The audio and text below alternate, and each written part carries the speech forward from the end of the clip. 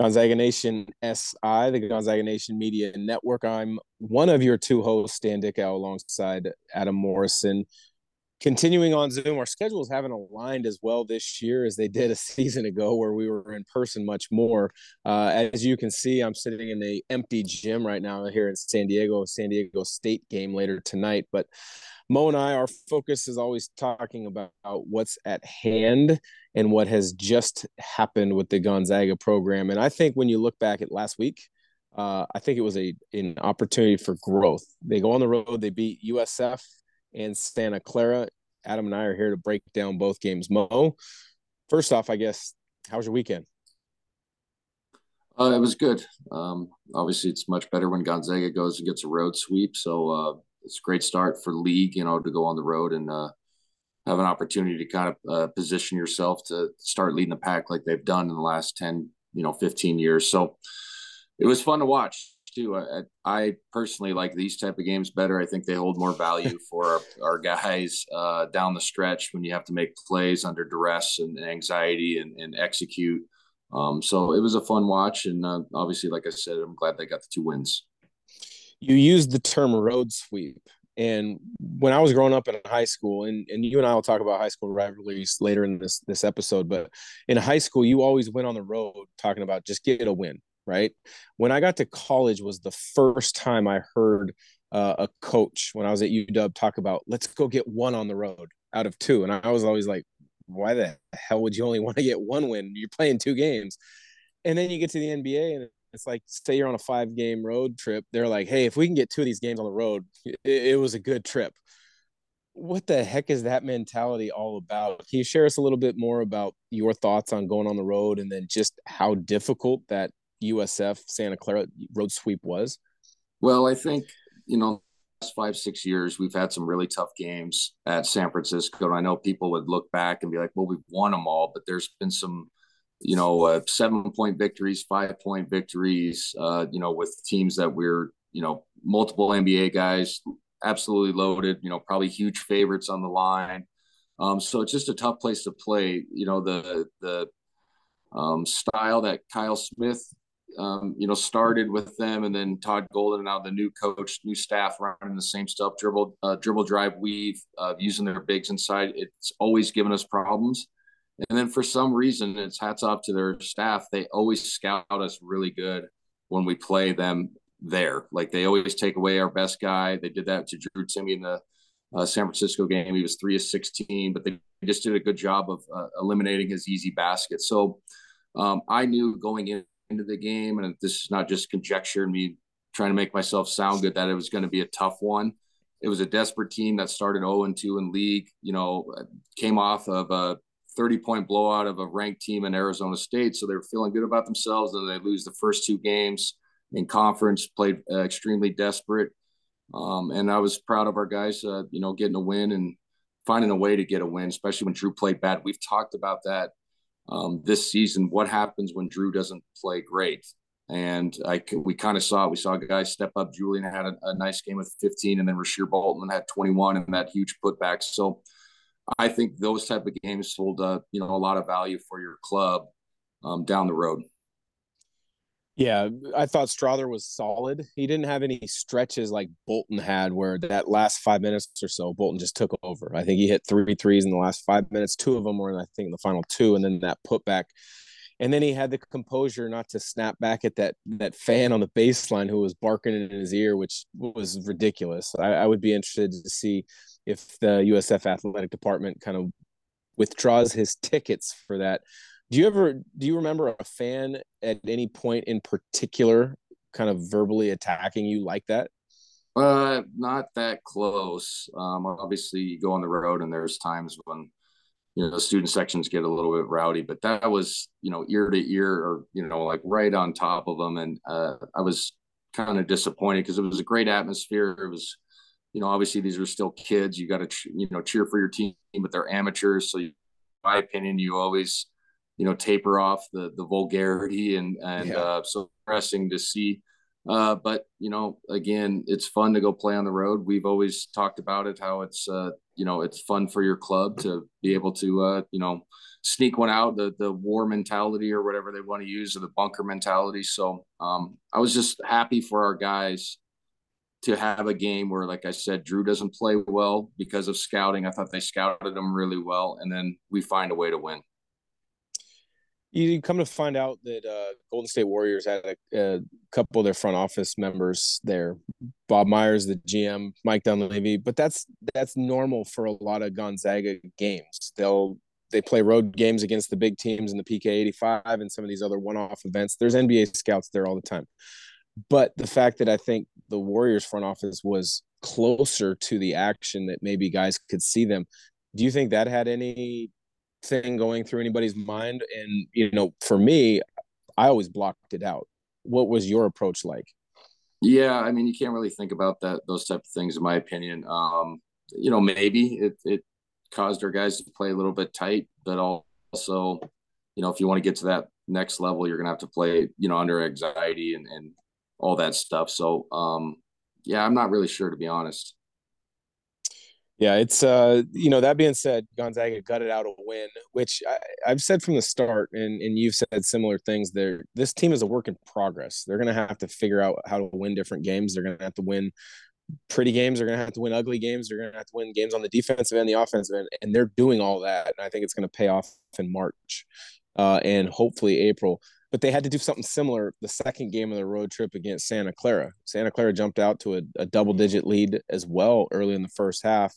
Drew Timme played much better, but I think you got production from a lot of different guys, namely Nolan Hickman, who, has shown growth throughout this year. But at times, I've heard the comment from fans that he's not as good as they wanted. And I always say, well, what do you want? What do you expect? You've had a pro at that position for the last however many years, going back, to Nigel Williams-Goss and Josh Perkins.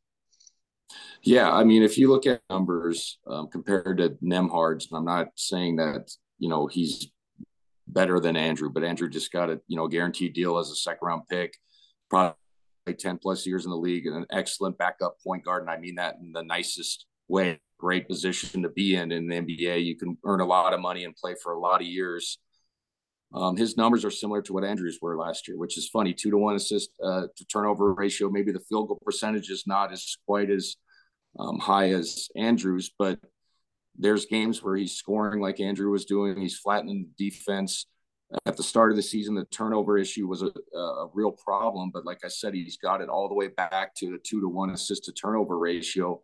And if you're looking at just being solid, he's been that all season long. I mean, those 20 points, 8 or 9 from downtown, or 8 or 9 from the field, 4 or 5 from downtown, is really what won that game for us. I mean, Drew ended up 7 of 15, but he started, I believe it was 1 for 6. Nolan did an excellent job of just slowing everybody down, continuing to saw wood, continuing to trust the game plan, and made big time plays. There hasn't been a game this year, honestly, where I've sat there and go, man, if we had a different point guard, it would be a lot better. That's not even close to the case. Quick, he makes the right decision. He makes the right reads. At that position with Drew being inside, you could probably attest to this as a point guard. He's tasked with throwing the ball to Drew, Timme, and other guys a lot. So sometimes when the scoring is down, if you really think back at the game, he didn't force anything. He let the game come to him. That's all they're asking him to do, and he'll slowly continue to get better and more productive. But I don't sit there honestly and go, man, if we had a different point guard, it would be a lot better. I think he's been fantastic this year. His growth has been great.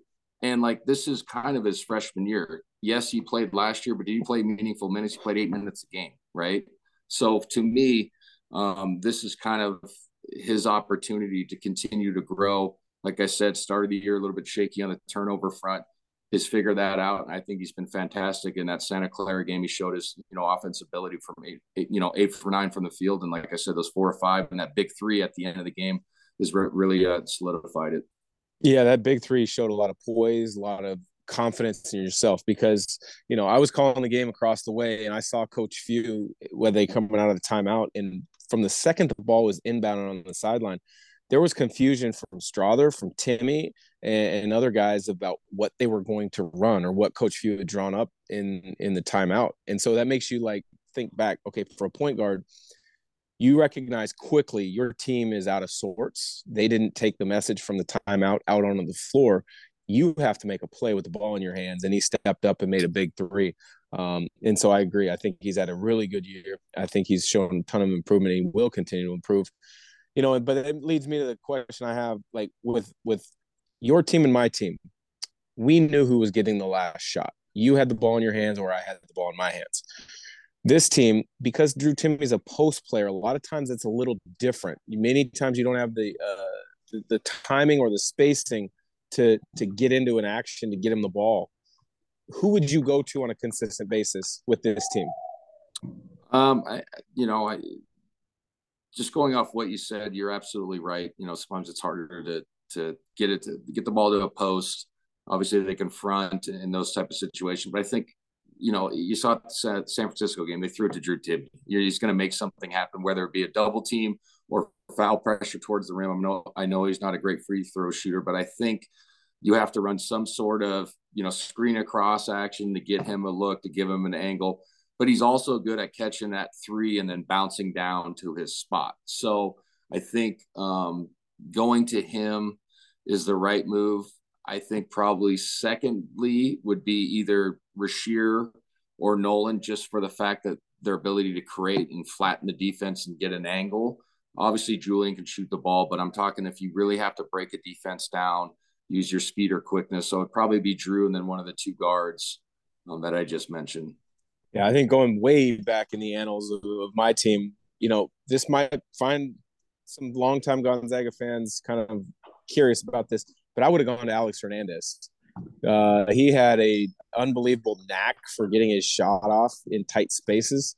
And you know how it is when a guy's got a huge butt and he can just bump you and spin off you. That was Alex Hernandez to a T. He could spin off you, find a little angle and a crack to get the ball up. So that's my scouting report on my group with Alex getting that nod.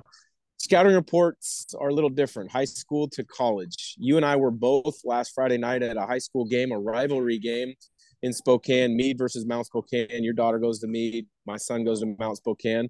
Luckily, they're both able to play varsity at a young age. But we don't need to get into scouting reports on them, but give us a scouting report on what a high school rivalry is like and what it was like for you. They're obviously fun. I mean, during my time in the GSL, we had, I think, in the 3 years I played varsity, I think there was 8 or 9 Division I players. So it was probably when the league was at its best. And I'm not just saying that because it was, the glory days or whatever, but it was a really good league. So there was, rivalries that were built in, obviously with your school district, and then we created some just throughout playing through the years. And those are special times. Those are when you get to play with your, lifelong friends that probably don't play at the next level. And it's still big for me, but it's big for them too, because it was their last opportunity to play competitive basketball. So those atmospheres are fun. They do a good job of getting the students involved, and the spirit is usually pretty good. You know what I mean? The parents are pretty good about just cheering for your team. It's not, it's one of those rivalries that's positive. Both teams want to win, but you don't walk out of there feeling like, you hate the other side or they're, vulgar or anything like that. You kind of get that in some AU and high school circles. You can attest to that. So lots of fun to sit there on the sideline. Took me back. Obviously, we were Mount Spokane came into Meade School District 2 years before I started, so it was a new rivalry, and it was cool to see both our kids out there, just hooping in front of a big crowd. Yeah, the big crowd was awesome. I know my son, that's the biggest crowd he had ever played in front of, and I'm sure it was the same with your daughter, because both games were packed. My high school rivals, I went to Prairie High School in Vancouver. Our rivals were Battleground High School. So that's the high school where Caden Perry, who's currently on the team, is from. But Richie Fromm, one of the all-time greats from Gonzaga, was at Battleground. He was a year ahead of me. So it was a rivalry where we played against them. I remember my first start as a freshman in high school was at the end of the year against Battleground, and that was maybe as nervous as I've ever been. Packed house as a young kid, going up against a rival opponent. It was a great time. So good stuff, Mo. We will be back shortly to record an episode where we previewed the BYU road game.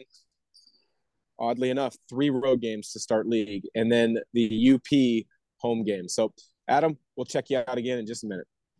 All right, thanks.